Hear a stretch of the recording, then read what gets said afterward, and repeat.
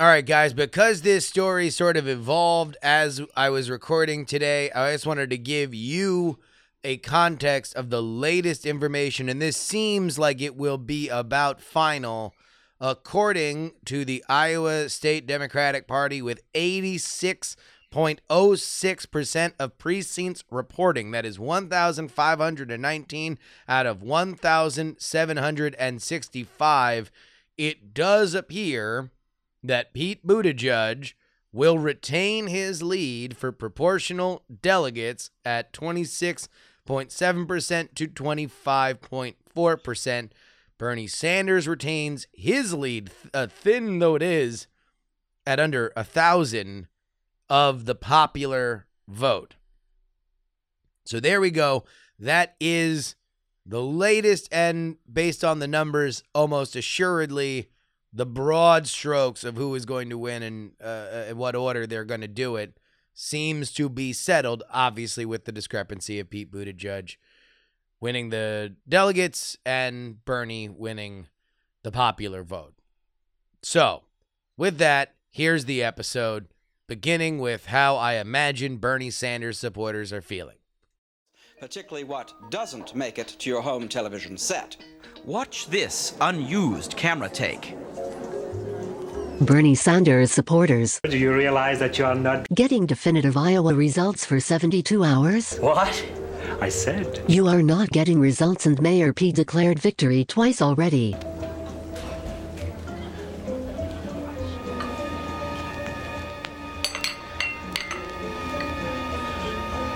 What? You son of a bitch!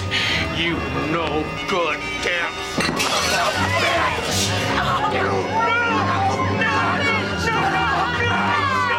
lied to me! You lied to me! You told me this was like just your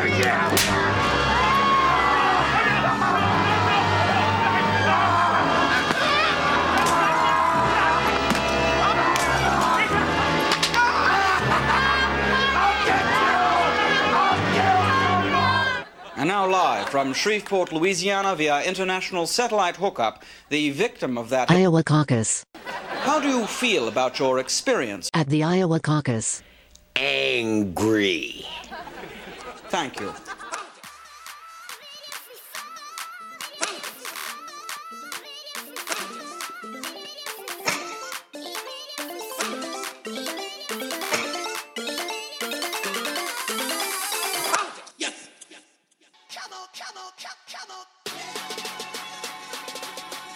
Oh, baby! Welcome to the Politics program. My name is Justin Robert Young, back from Des Moines. You can still hear the Des Moines on my voice, and I don't know what I'm going to do before I got to get out to the Granite State this weekend. We have a ton to talk about. Obviously, all the fallout of the Iowa Caucus. The fact that we're still reporting results as I record this right now, 10 o'clock in the morning, Wednesday Pacific time, we still don't have 100% of the votes counted in Iowa. And it is so close that we can't definitively say who won. This is malpractice. But we're going to break news, I guess. We're going to cover this live on Wednesday. We're going to be able to break down the results that we do have with Dave Peterson of Iowa State University. I mean, I don't even know what this is all happening so fast. And then, of course, we have the State of the Union. Impeachment's literally happening today. Good God, fam. Good God. But because we are nothing but forward-looking on this show, let's take a moment to realize where we are.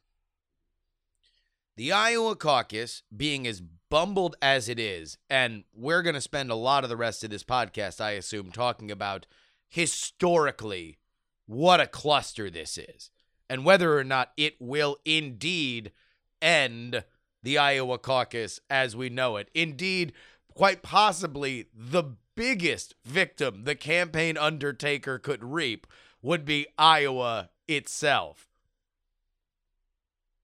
But since we didn't get the big narrative moment of release, we didn't get winners with balloons dropping, we didn't get losers comforting their crowds, with everybody knowing that the results were in and things are now changed.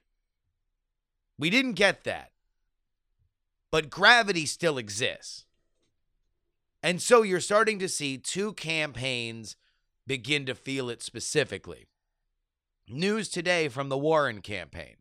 They have canceled $355,000 worth of ad reservations in Nevada and South Carolina. That's the shot. Here's the chaser. They added $37,000 in ad buys in New Hampshire.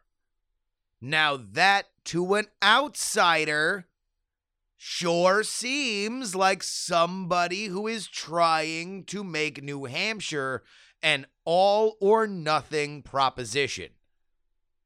Because remember this, no matter what, the lack of an official announcement on caucus night also means that you didn't get the big trumpet blaring that says, if you believe in this candidate, now's the time to donate. These are the moments, big national television moments, when money comes in. And I mean, everybody's going to have less money now. Even the winners, such as we know them. Mayor Pete, less money. Bernie, less money. But let's say you're one of these campaigns that needs some momentum. Elizabeth Warren finished third. That wasn't where she wanted to be. It wasn't why she bought one of the best ground games in Iowa history. Yet it's where she was. Not terrible, but not as bad as some candidates.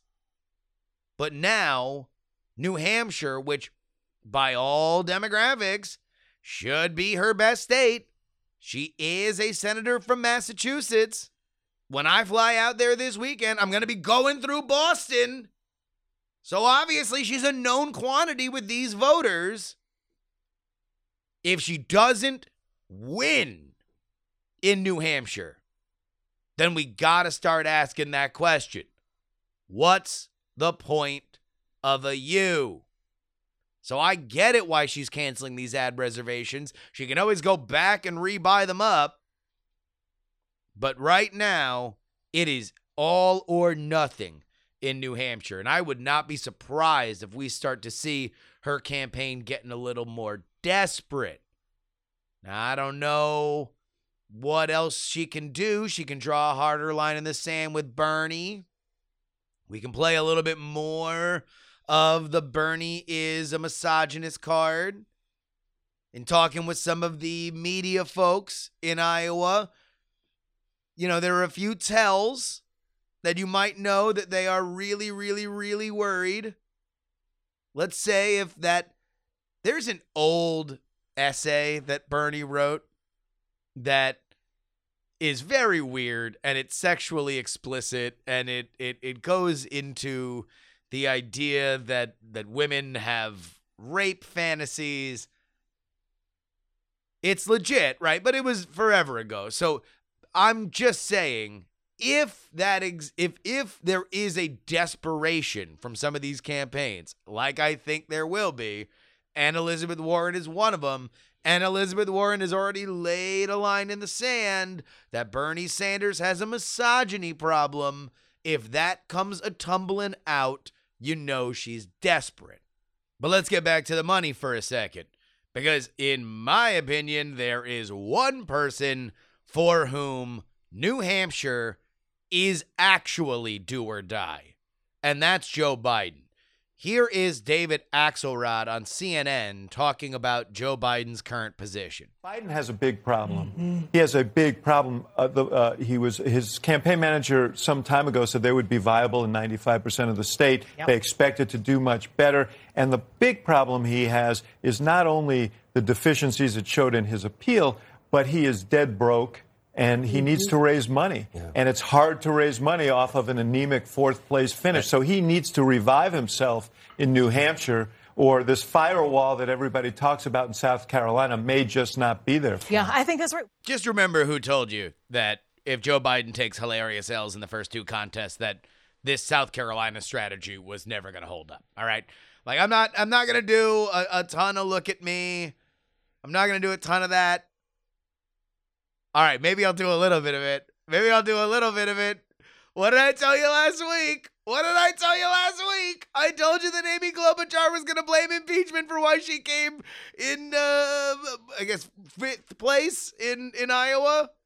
Here's what she said during her remarks. Even in a crowded field of candidates, even during the well-earned impeachment hearing of Donald J. Trump, which kept me bolted to my Senate desk for the last 2 weeks, we kept fighting. My final prediction was Bernie, Pete, Warren, and bafflingly, it's still in play.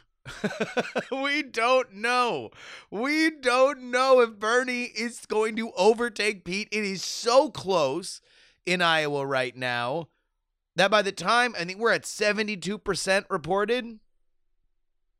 It is, I can't wait to talk to Dave because I can't fathom why. What is even the explanation as to why we don't have 100% of the vote counted? And beyond that, is it something that when it stretches this long can be trusted? Vote counts are like fish. Like, you gotta serve them immediately or else they're gonna stink. All right, we got to get Dave on. We're going to get him on right after this. Politics! Guys, it's happening. It's all happening, and it's all happening because of you. TakePoliticsSeriously.com is the place, and you are the rocket fuel that is blasting us to Mars right now. Never have we had this kind of support. Never have we had these kind of downloads. I hope that you guys are getting what you've paid for. We had a massive episode go out on Monday. If you are a $3 member, then you got it, and it was basically a full-length episode. Normally, those are minisodes, but I had so much stuff from Iowa that it just wound up becoming a 45, 50-minute episode. If you want to listen to that, go ahead and do it. If you want to listen to what's going to happen over this week here in New Hampshire, I'm going to be in New Hampshire recording stuff all throughout Sunday. So that means that the Monday episode is going to be chock full of that. And then obviously I'll have all stuff through Tuesday that will be part of the Wednesday episode. Guys, now's the time to get on the train. TakePoliticsSeriously.com is where you go to do it. Furthermore, if you want to be in the loop on the newsletter, free political newsletter at freepoliticalnewsletter.com, this is the quickest way that I actually interact with everybody 5 days a week. So if you want to know what's happening on the ground in all of these places, that's the place to do it. And folks, we are in full proselytizing mode. Now's the time. Social media, with your friend groups, talking to your mom, talking to your old pal from college. If they are into politics, now's the time to recommend this show. We are growing at a rapid rate, and you want to be the person that helps spread the word. We're doing it like nobody else does it. I'm so proud of you guys in my corner. I'm so proud to create this show for you. And let me tell you this, because I talk to a lot of my friends that are in the media over Iowa. I'm probably going to talk to a few more of them while I'm out there in New Hampshire. You want to know what every single one of them, some of them work for big companies, some of them work for small companies. You want to know what every single one of them said to me? You should be proud of that community. They know. People who are in these media structures, they know that you guys are the future. They know that this is the kind of stuff that we can only make by ourselves. And damn, am I happy to do it. FreePoliticalNewsletter.com, TakePoliticsSeriously.com. Let's get into this Iowa interview. Politics. Our guest today is Dave Peterson. He is the Whitaker Lindgren Faculty Fellow in Political Science at Iowa State University, and you can find him on Twitter, Dave Amp. Welcome back to the show, Dave. Hey, glad to be back. Oh, man. Okay, so where do we even start? I guess we probably have to start with a question that I never in a million years thought I would be asking as we inch into day 3 of the Iowa Caucus. Where are we now in terms of reported results? Last I saw it, I've been teaching this morning, so I might be a little behind, is we're a little over 70% of the reported results in. How crazy is that? Like, historically, this is insane. Well, I mean, right, so yes, it's bizarre, but honestly, we have no idea from past Iowa caucuses how many of the votes actually got counted, right? Because in the past, all they ever reported were the delegate counts. Yeah. And so we don't know what happened. I mean, right, in 12, the Republicans report numbers, and in 12 it took them not this long, but at the time what seemed like forever. But yeah, no, this is a little unbelievable. All right. So of that 72% of precincts that have been, or I guess vote that has been counted, I don't even know if it's by precinct, we have a slight edge in terms of the standard metric by which we've usually counted the winner, right? That is the state delegate equivalence for Pete Buttigieg. And then we have raw vote that has come in that puts Bernie Sanders ahead not only in first choice, but also on the reallocation. So for folks who are not experts in this, how can the person who won the last amount of raw vote lose by another metric in state delegate equivalents? Right. I mean, so part of it is, part of the analogy to think about is individual legislative seats versus control of the legislature. Okay. Right. So, one party can get a majority of the votes for all the legislative seats, but not get a majority of the legislature. Right. Because each of these delegates, well, the state delegate equivalents are the things that come out of these 1,600 plus caucuses. And so I may run up a margin in one precinct, but that doesn't help me in another precinct. Yeah. Right, because they're specific to that spot. But the other piece is that Buttigieg was right. So you get 0 if you're below 15%. Yeah. In one of these precincts, and Buttigieg was above 15% in a wider range in more precincts than Sanders was. And by the way, credit to you because you pointed this out last week that was going to be a natural advantage for him. So let's begin to talk about this as somewhat of a normal caucus, at least based on the numbers that we have now. Buttigieg, I mean, just a bizarre weekend all around. We have the famed Des Moines Register and Seltzer final poll get canceled at the last minute by way of apparently a problem where Pete was not at least asked to one respondent. And then kind of what at least seemed to me on the ground in Des Moines to be a big surge for Pete comes to fruition. What is the story of the results we've seen so far in terms of why Mayor Pete made this at least by all available metrics, a victory? Yeah, I mean, honestly, I'm a little unsure, right? I mean, we had, in the polling that I did, he had dropped a little bit in January. We got, to toot my own horn for a minute, we got 3 of the 4 candidates exactly right, and we're just slightly off on Buttigieg. In fact, we were closer on Buttigieg than some of the other pollsters, than most of the other pollsters. So we did pretty good. But I'm not sure, I was not expecting him, based on our last poll, to come out in the lead. I mean, I think part of it is Buttigieg had an excellent campaign on the ground.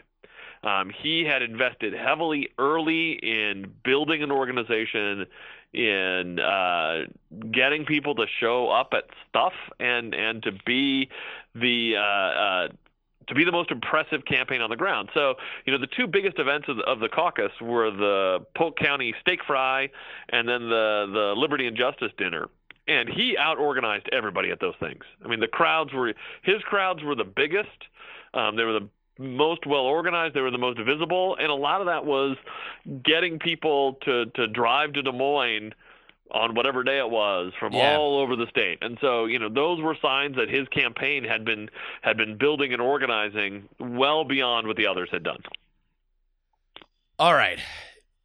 Bernie, this was, at least in my opinion, compared to 2016, a much more seriously organized campaign than I remember, at least. There was a little bit of a happy-go-lucky air in 2016 that was replaced by certainly a revolutionary zeal as I visited some of their volunteer centers and speak to the people on the ground. They obviously turned people out. This was a tremendous showing, yet they are denied even the ability to say that they had a victory on the raw vote on caucus night. What is the story of Bernie Sanders 2020 in Iowa? I mean, honestly, I think I was surprised he wasn't a little bit higher in the actual raw vote numbers. I think he had a good campaign, and I think that his people were the most committed, right? They were the most dedicated of any of the candidates. If you were a Bernie Sanders supporter, you had no second doubts, right? No questions about what you were going to do. Where a lot of the other candidates, their supporters were ambivalent, right? It's they were like, well, maybe Pete, maybe Biden, maybe Klobuchar, and the Sanders people were dead set on Sanders. And that was true over the course of the campaign. From our survey data, the vast majority, basically almost all of the Sanders supporters were Sanders and 16 people. He gained very few Hillary and 16 people. So these people have been with him for 5 years. He was banking, I think, on higher turnout, and particularly a lot higher turnout of younger voters that didn't seem to manifest itself. So I think he had a good night. He didn't get the knockout punch that he probably was hoping for, though. So let's talk about that for a second, because when I was on the ground, people seemed bullish on the idea that this was going to be Obama in 2008 level turnout, that there were so many candidates that were viable. There was so much media attention. This has stretched on longer than any previous primary system, with its own galaxy of stars that has orbited around Iowa for so long, that there was going to be a surge based on the numbers. That didn't happen. Why do you think that is? Right. I'm not exactly sure. I think I do think there's I think for some folks the ambivalence hurt, right? So, remember, these caucuses aren't just showing up to vote. This is, you got to be in a place, you got to publicly commit, and all your neighbors see where you go, and you got to make a decision. And I think for some people, there was a little bit of paralysis, a little bit of indecision, not because they didn't like anybody, but because they liked a lot of them. And I'm guessing, because I haven't seen the data, but that for some Iowans who had trouble making a decision, they decided not to decide, basically, and to stay home. So do you think that part of the intensity, because things did get a little tight toward the end, there was static. The ads, at least that I saw on local television, were far more pointed than we've seen nationally so far. With candidates really kind of laying into each other. That intensity might have turned off some of the voters that would otherwise go out. No, I don't think that's it, right? I think more it's like, you could imagine somebody who kind of likes 2 to 3 to 4 of these candidates. Okay. And if you can't really decide, then why leave the house? Why leave the house? Right. I mean, basically, right? I mean, I don't, I didn't live here in 2008, so I didn't observe 2008 in person. Yeah. Right. But you have a sense of, it's hard to remember what Clinton was like 12 years ago, but as in 2008 had the potential to be the first woman president, right? And that's an inspiring story. And Barack Obama, clearly an inspiring story. And then, third that year was second that year, because he actually beat Hillary Clinton, was John Edwards, who we didn't know he was a terrible human being yet. No. So, but he was just in the process of impregnating his videographer. Right, yeah. He was being a terrible human. Yes. We just didn't know that. We did not know, right? But he was Yeah, no, I mean, he had been here in '04. He had done well in '04, right? He'd been Kerry's running mate. And so his message was also a sort of hopeful and inspiring one in a way that was really different. And so the top three candidates were pretty different, right? But each of them had this nice appeal in '08, right? I could understand the argument for why that is an inspiring candidate. And in this time, I think there's a little less inspiration, right? Sanders is to his people. That's clear. I don't see Biden necessarily as an inspirational guy, right? Yeah. The Democrats may not need inspiration right now, right? Because they're all motivated by anger. So it just might be a little bit of a different time and a different circumstance. But I don't think those candidates had the same quite appeal that they had in '08. So let's talk about Biden then, because to me there are two disappointments that really come out of Iowa, and they are Joe Biden and Elizabeth Warren. Let's start with Biden here because he comes in fourth. Obviously, that's not where he wants to be. You've got some of the buzzards circling on cable news, like David Axelrod talking about how his campaign is dead broke, and the idea maybe waiting for South Carolina is looking more and more foolhardy. Compared to your numbers, where did he land on caucus night? Right. We had him fourth, right? So I know a lot of polls were having him sort of either first or second with Bernie, and we were sort of bearish on him for months now. And he's been fourth in our polling for months. Right. There's a lot of luck in getting polls right. So, sure. I don't want to make it sound like too much. But, if you went going to his events, they were less well attended and they were kind of boring. And I don't think you can compare events to Bernie, right? His events are just totally different things. Yeah. But compared to Warren or compared to Buttigieg, there just seemed a lot less energy in the room and a lot less interest in seeing him. And, if you're drawing from, and I think he was in part, drawing from some of the same people as Buttigieg and Klobuchar and Warren, that means something. I mean, I still think part of Biden's problem is everybody kind of likes Joe Biden, but as people are learning about these other candidates, he's less and less people's favorite. That doesn't mean he's a bad candidate. That doesn't mean they don't like him, but there's something about the other candidates that are inspiring them more. Well, and also if you're going to be the electability guy, you got to get elected. Right? Like you got to do well on election night. So there is an inherent problem to the engine that drives his campaign if he's finishing fourth instead of first or second at least. Yes. No, absolutely. I mean, at some point that's a big deal. So that has the potential to be quite bad for him. Here's my question then. Is the rise of Buttigieg directly tied to the slow decomposition of the support with Joe Biden? That especially in caucus night, when you're looking across the way, you see that Bernie's doing well or Warren's doing well, but you are a Democratic voter that is maybe not in love with some of the progressive ideals, not in love with Medicare for all, although that polled very well, at least in entrance polls that I saw. But you like that Mayor Pete seems like that vessel. Do you think that there is a correlation there?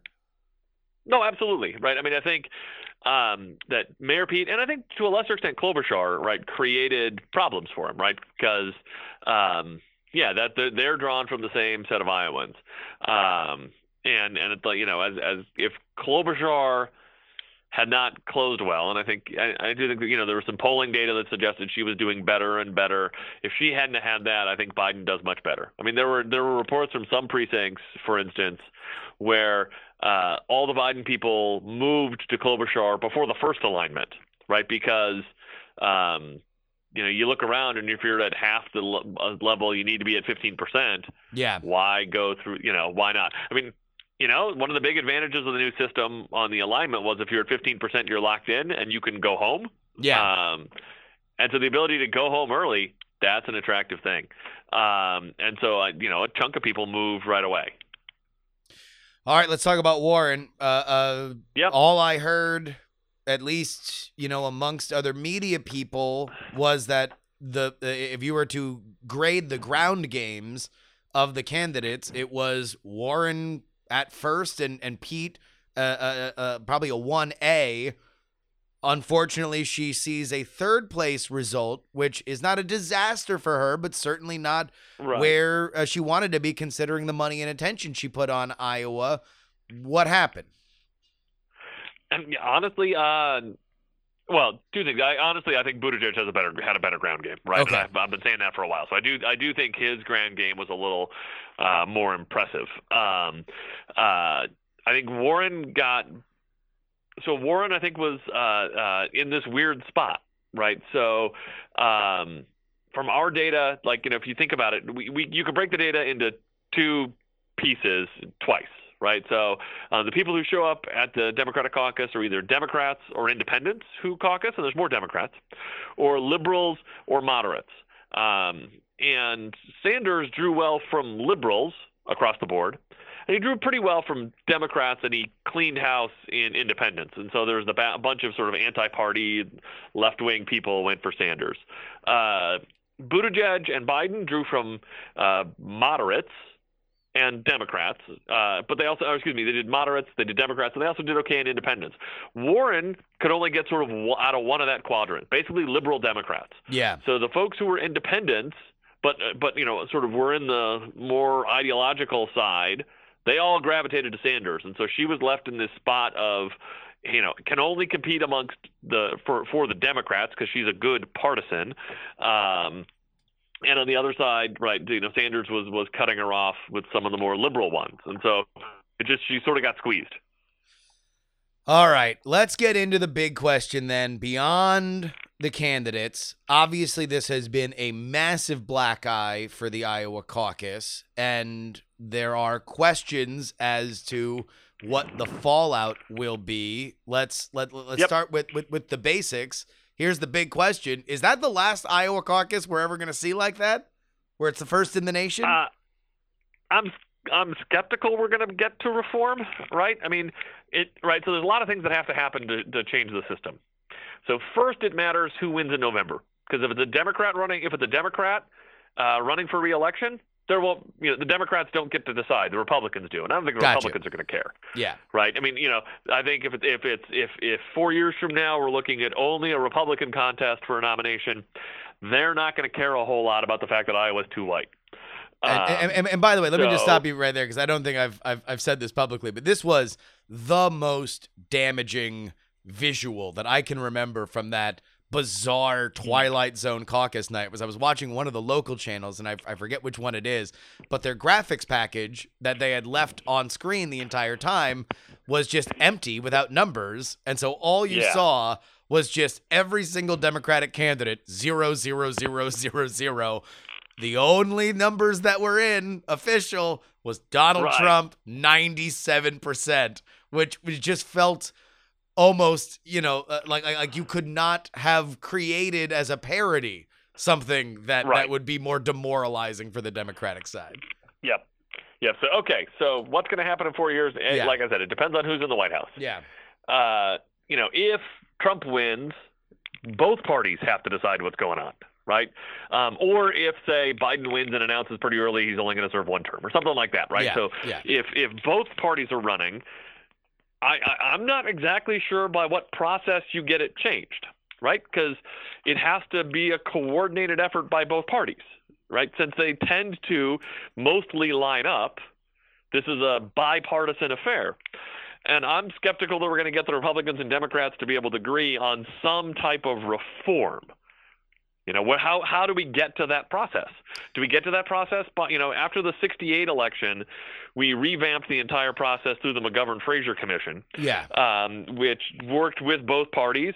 And, McGovern was eventually, was George McGovern, the guy who eventually got crushed by Nixon in 1972, and Fraser was a representative from Minnesota. But it's, how do you find you would need to find a commission of people that both sides trust, that can be led by people that both sides trust who aren't probably going to run for president, right? Because you don't want, you can't put Mitt Romney, for instance, in charge, because Romney's probably going to run again. Yeah. And no one would trust him to not put his thumb on this. Oh, look, Utah's first all of a sudden, right? Or at least that would be the concern. So how do you build a commission that can come up with reforms that will then be acceptable to both the DNC and the RNC? Even if you hate this process, how do you get to a better one? I mean, that's the big thing is for everybody who is talking with certainty that this would be the last Iowa caucus. I really agree with you. I think that's going to be obviously that's a very popular opinion in the downtown Des Moines Marriott lobby where all the media is assembled. I don't know if that there really is the kind of muscle once the dust settles. That being said, like this is a everyone gets fired scenario for the Iowa Democratic Party, right? Like this is a major, major, major unforgivable screw up, right? Yeah, no, it's bad. It's particularly bad. I think they do need to clean house somehow. Right. The thing is, keep in mind, part of what we did on caucus night was elect delegates, people, to go to the county and eventually the state convention where we decide who's in charge. We don't know who those people are probably either, but that's, the party business is part of what happened. And I don't know who we find to run the show otherwise. Being the head of the Iowa Democratic Party is not that great a job. Not that many people necessarily lining up, but we got to figure out something. The other scary thing is to keep in mind, this isn't going to be the only time this happens. We've, apparently today, both Texas and California, we already knew those, but we never wanted to admit it. Neither Texas nor California are going to be able to declare a winner on election night for their primary on Super Tuesday. Right? Yeah. California is going to have millions of mail ballots to count that have to be postmarked by Super Tuesday. So they're going to be coming in for days. Texas apparently has reminded everybody that they're not going to be able to call their numbers on Super Tuesday either. Hell, we're not going to know. There's a good chance we are not going to know who wins the presidential election for like a week after the election. Wait, you're saying in the general? Right. So, there's a non-zero probability that, say, Arizona is the pivotal state, right? We get to every other state we can either call because it's California or, right, they call it on election night. The Arizona Senate race in 2018 took 6 days to declare. Yeah. And that was the and Martha McSally, the Kristen Martha McSally Sinema, had the most votes on election night, but there was a lot of mail-in ballots, and that's why Kirsten Sinema ended up winning. McSally, to her credit, was gracious and calm and said, let's let the process play out. I'm skeptical that, say, the Republican nominee for president instead of Senate is going to be gracious and calm and calling for the process to play out. So then, in your opinion, as somebody who studies this, is this just more, you hinted at it earlier, is this just more the natural order of things and we should not be conditioned to know the results the night of? Oh, God, yes. No. Absolutely. As we've made voting more accessible, right? So we've opened up more vote by mail, for instance. Yeah. As we're trying to pay more attention to accuracy, those two things trade off with expediency, right? I mean, like I said early, right? The Democrats in past years could have ignored all of this stuff and just declared the delegates and probably been right. But A, we'd never know because there was no paper trail. And B, we wouldn't care because we didn't ever count how many supporters there were, right? It's the moves for transparency and accuracy, which are good things. Yeah. That caused the potential that led to where the app breaking created this catastrophe, right? But if we hadn't cared about as much about transparency and accuracy, then we're not in this problem.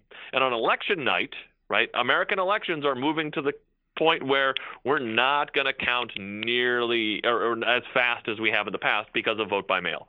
And we've got to be good with that, right? Because if we're not, we're going to be in a really bad place in November. Wow, you're asking for a lot of patience. I know. Though. You're asking. I know, and this is why, in part. Oh no, this is why, in part. I mean, right? So I'm a homer, and I'm rooting for my state. Yeah. And so I get a little defensive. Sure. But the part that gets me a little bit is Democrats are supposed to be the party of count every ballot, of opening up the voter rolls, of making sure every vote gets cast that can get cast and that gets counted, and so. For griping that it takes too long to accurately count votes is a really bad thing for the Democrats to be doing. right? Because I mean, to be blunt about it, right? We should not expect. Nobody should expect Donald Trump to be patient and calm if it's a super close election. Well, I mean, nobody at the victory parties that I went to in Des Moines seemed particularly patient or calm about the fact that there were no results in. Right, and you know, I think that's, for the Democratic Party, a really dangerous place to be, because, you know, one of the things that I think we forget, and I think something that should be played, that should be talked a lot about as we're talking about the election results, is how Al Gore dealt with, say, the counting of the Electoral College in 2000. Okay. Right? Because the Electoral College is counted before the entire Congress. Yeah. And it's presided over by the vice president. So he had to be the person presiding over the Electoral College when several Democratic members of the U.S. House, my memory is Maxine Waters in particular, challenging the electoral votes from Florida. But the rule is there has to be a member of the House and the member of the Senate who challenge for the challenge to go forward. And Al Gore had to shut down challenges to the Electoral College on his behalf because they didn't follow the rules. And he did it graciously, and he did it with such a calm demeanor that it saved our republic from an incredible amount of damage. Yeah. We need to remember that, and we need to hope in 2020 we can do the same thing. All right. Well, then final question here, because the big thing that, in my mind, as this has played out, that seems the most egregious is the pace by which we have found out these results, because it seems very weird to me that stretched over 24 hours we had 62%, or now we have a little bit over 70% of that information. Yeah, I have no idea what's going on. So then let's what's going on with that. Then let's blue sky it, right? And let's say that we should have more patience. What should the rollout of this information be if we are being responsible? Well, I mean, honestly, I think the Iowa Democratic Party should be releasing the numbers as fast as they get them. Right? You know, we do that on election night with the Secretary of State. Yeah. I mean, right, that's the other thing, is this is not a state-run operation. For elections, we have the Secretary of State releasing things. Here we've got the Iowa Democratic Party. And again, this is part of the problem, is that this is doesn't have the infrastructure that the Secretary of State will have, but they should be updating constantly. All right, we got this precinct. These are the numbers we've got. We've counted them. We've double-checked them. We know they're the right numbers. Post them and just keep going as fast as we can, like we do with elections. Yeah, because in my mind, it's got to be one or the other. It's got to be every bit of data that you get in, or hold it until you know, and then post it like that, because you are, and I know obviously for any of the Bernie people that are listening, they're furious because Mayor Pete has declared victory twice, right? Despite the fact that by all accounts, Bernie Sanders might come out ahead on the delegate equivalents. We don't know. There's still 30%, and a lot of it's from Des Moines, where he does well. Yep, Pete does pretty well in Des Moines as well. I mean, I do think from my polling data, I just want to add, right, because I've seen that narrative a lot. Actually, Pete does pretty well in Des Moines. Okay. Well, then yeah. I think it in part depends on where in Des Moines, and I have no idea where those precincts are. Yeah. So do you suspect? And I'm sure by the time people listen to this, we might know for sure. But in your expertise, do you think that this lead retains in terms of standard or the delegate equivalents for Pete? Probably a little bit, but I would not be at all surprised if Sanders, passes it. Yeah. I mean, it's close. There's a lot of uncertainty, so if you made me wager, I'd wager on Pete at this point having the most, but I wouldn't be. It's probably 60-40, 70-30. So. Oh my word! What a total mess. I'll tell you what. Thank you. I've never been happier that I booked a guest than booking you to kind of break down these numbers. So I will remind everybody again that Dave Peterson is the Whitaker Lindgren Faculty Fellow in Political Science at Iowa State University, and you can find him on Twitter, Dave Amp, and you have a book coming out called Ignored Racism, White Animus Toward Latinos, right? Yep. All right. Thank you so much. As always, I think you brought a lot of at least understanding in a fractured time to our listenership, so I appreciate it. Hey, nope, happy to help. Politics. Well, we got the State of the Union to get to. I guess the impeachment vote also is happening, but in fact, we now have word that Donald Trump has been acquitted on both charges. Let me let's go ahead and look at the final vote here. There's not really many Wait a minute. It appears that somebody has forgotten their mittens. Mitt Romney. Good God. That's Mitt's music. Holy smokes. The news breaking as I record this, friends, is that Mitt Romney will vote to convict the President of the United States of one of the two articles of impeachment. So he splits the baby even there. Oh, man. What does this mean? Well, it means that Cocaine Mitch, who had by and large kind of, I think, severely outmaneuvered Chuck Schumer, he loses a little something at the goal line. He wasn't able to keep that clean party line.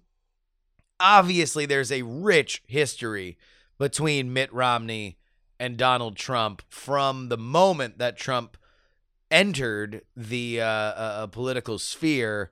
There has been a bizarre love-hate relationship, including this. This was from the moment that Donald Trump started to gain momentum in the Republican primary. Donald Trump is a phony, a fraud. His promises are as worthless as a degree from Trump University. But, of course, Trump wins.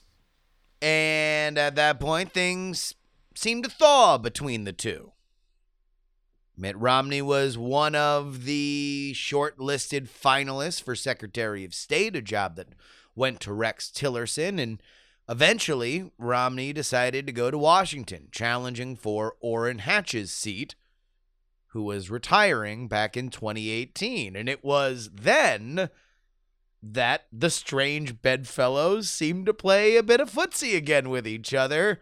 Trump gave Mitt his endorsement. The president tweeted, Mitt Romney has announced he's running for the Senate from the wonderful state of Utah. He'll make a great senator and a worthy successor to Orrin Hatch. He has my full support and endorsement.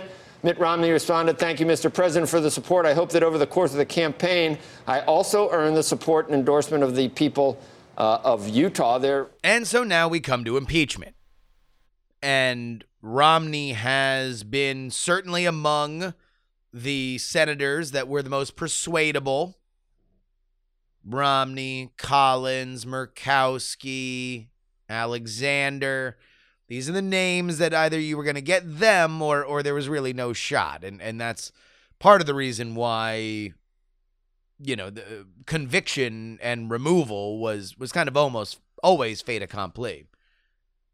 But yet, just minutes ago, the announcement on the Senate floor that indeed Mitt would vote to convict the president, at least on the abuse of power charge. I sought to hear testimony from John Bolton, not only because I believed he could add context to the charges, but also because I hoped that what he might say could raise reasonable doubt and thus remove from me the awful obligation to vote for impeachment. And there we go.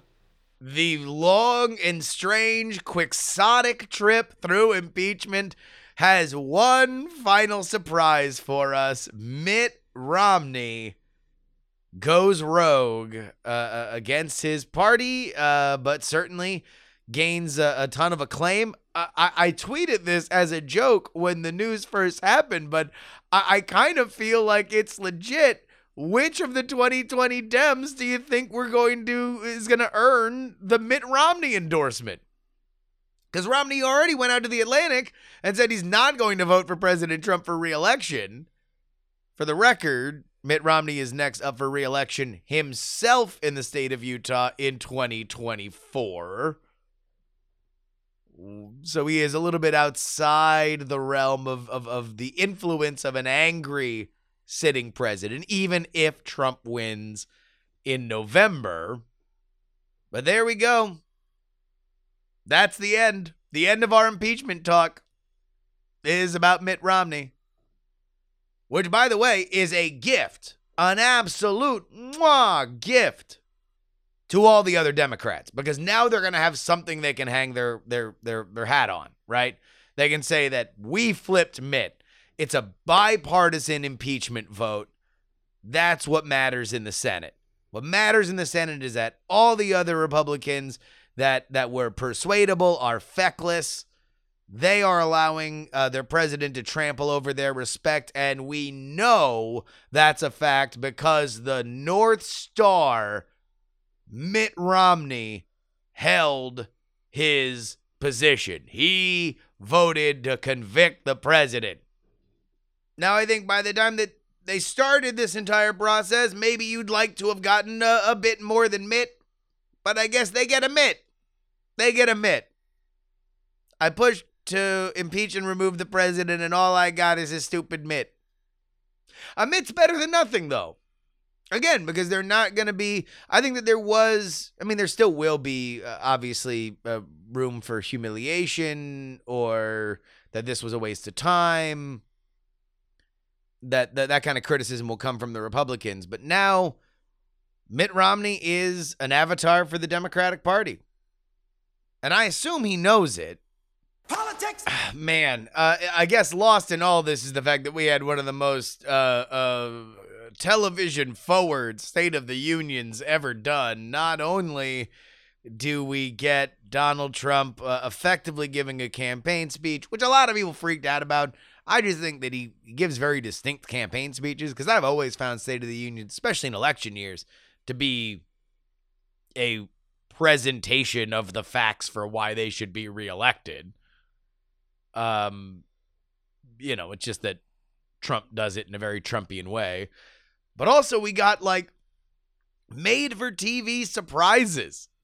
Two of the surprises got leaked early, and that was that we were going to get the opposition president of Venezuela, who the United States recognizes as the president of Venezuela. Of course, that segued naturally into Donald Trump talking about how the dangers of socialism can turn a country that is rich like Venezuela into one that is in need of us recognizing an opposition government. He had a scholarship given away, literally surprised a young girl live on camera that she was getting a scholarship. There was the recognition of a young boy who pledges to one day be a member of Space Force, only to then dramatically reveal that his great-grandfather was a Tuskegee Airman. And then, of course, the biggest. If you have not heard the news, Rush Limbaugh has announced that he has, the way he described it, late-stage lung cancer. Obviously, that is not a diagnosis that anybody would want. And he was live on television during the State of the Union given the Medal of Freedom last night. Obviously, that's something that doesn't normally happen.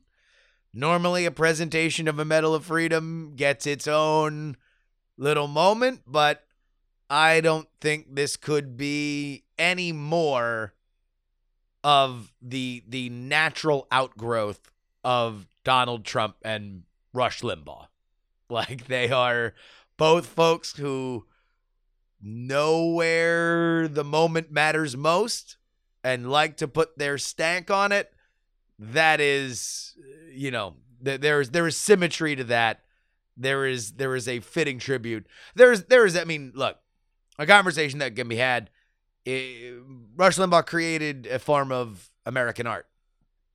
The concept of talk radio doesn't exist, or at least conservative talk radio, but really talk radio. I mean, he's the number one talk radio person.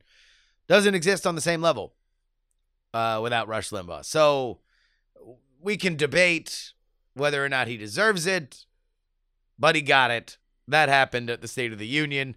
And because there's no reality television show worthwhile that doesn't have a little, oh my God, did she do that drama at the end while Trump is basking in his applause, Nancy Pelosi rips up his speech on camera. My God. And this, we started talking about this at the 50-minute section of the podcast. Any other podcast, this probably would have led. But here we are. Here we are. It doesn't even beat Mitt. Politics. And that's going to bring us to an end today. I want to thank our Titanic $10 tier, the people that really help power this thing, and it only grows bigger. Dennis, Jonathan, Brad, Olin and Angela, Zach, Chad, Andrew, Will, Peter, Christopher, Nick, Frozen, Jim, DL, Lindsay, Steven, Squids Mixtape, Jaime, Adam, D-Laser, Andy, Paul, and Mike. If you want to join them or just become one of our $3 members that gets 2 extra episodes every single week, you can be the one that goes to takepoliticsseriously.com. Of course, you can sign up for my newsletter, Free Political Newsletter, at freepoliticalnewsletter.com.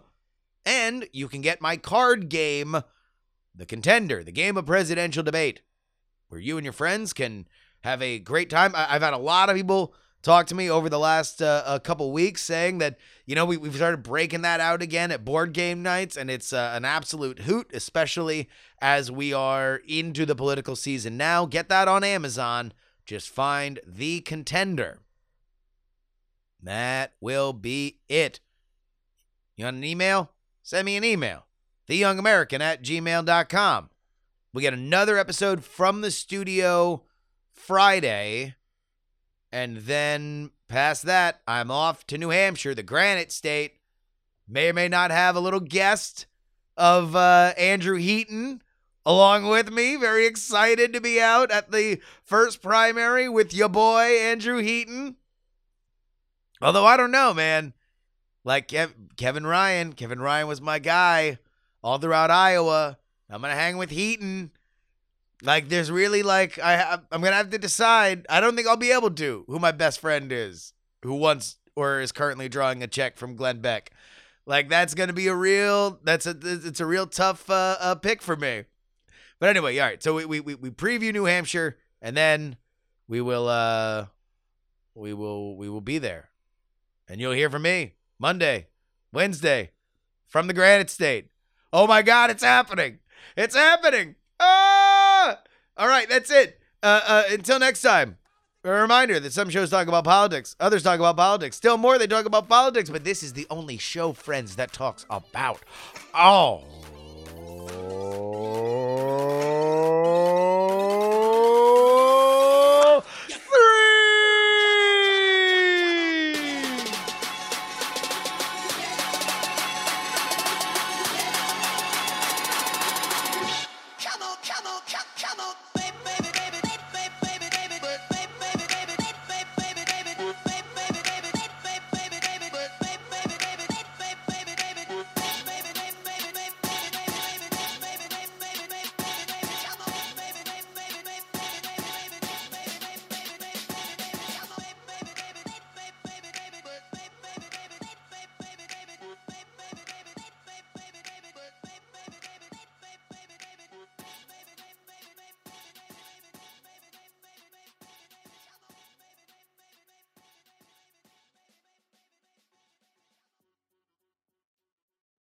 Diamond Club hopes you have enjoyed this program.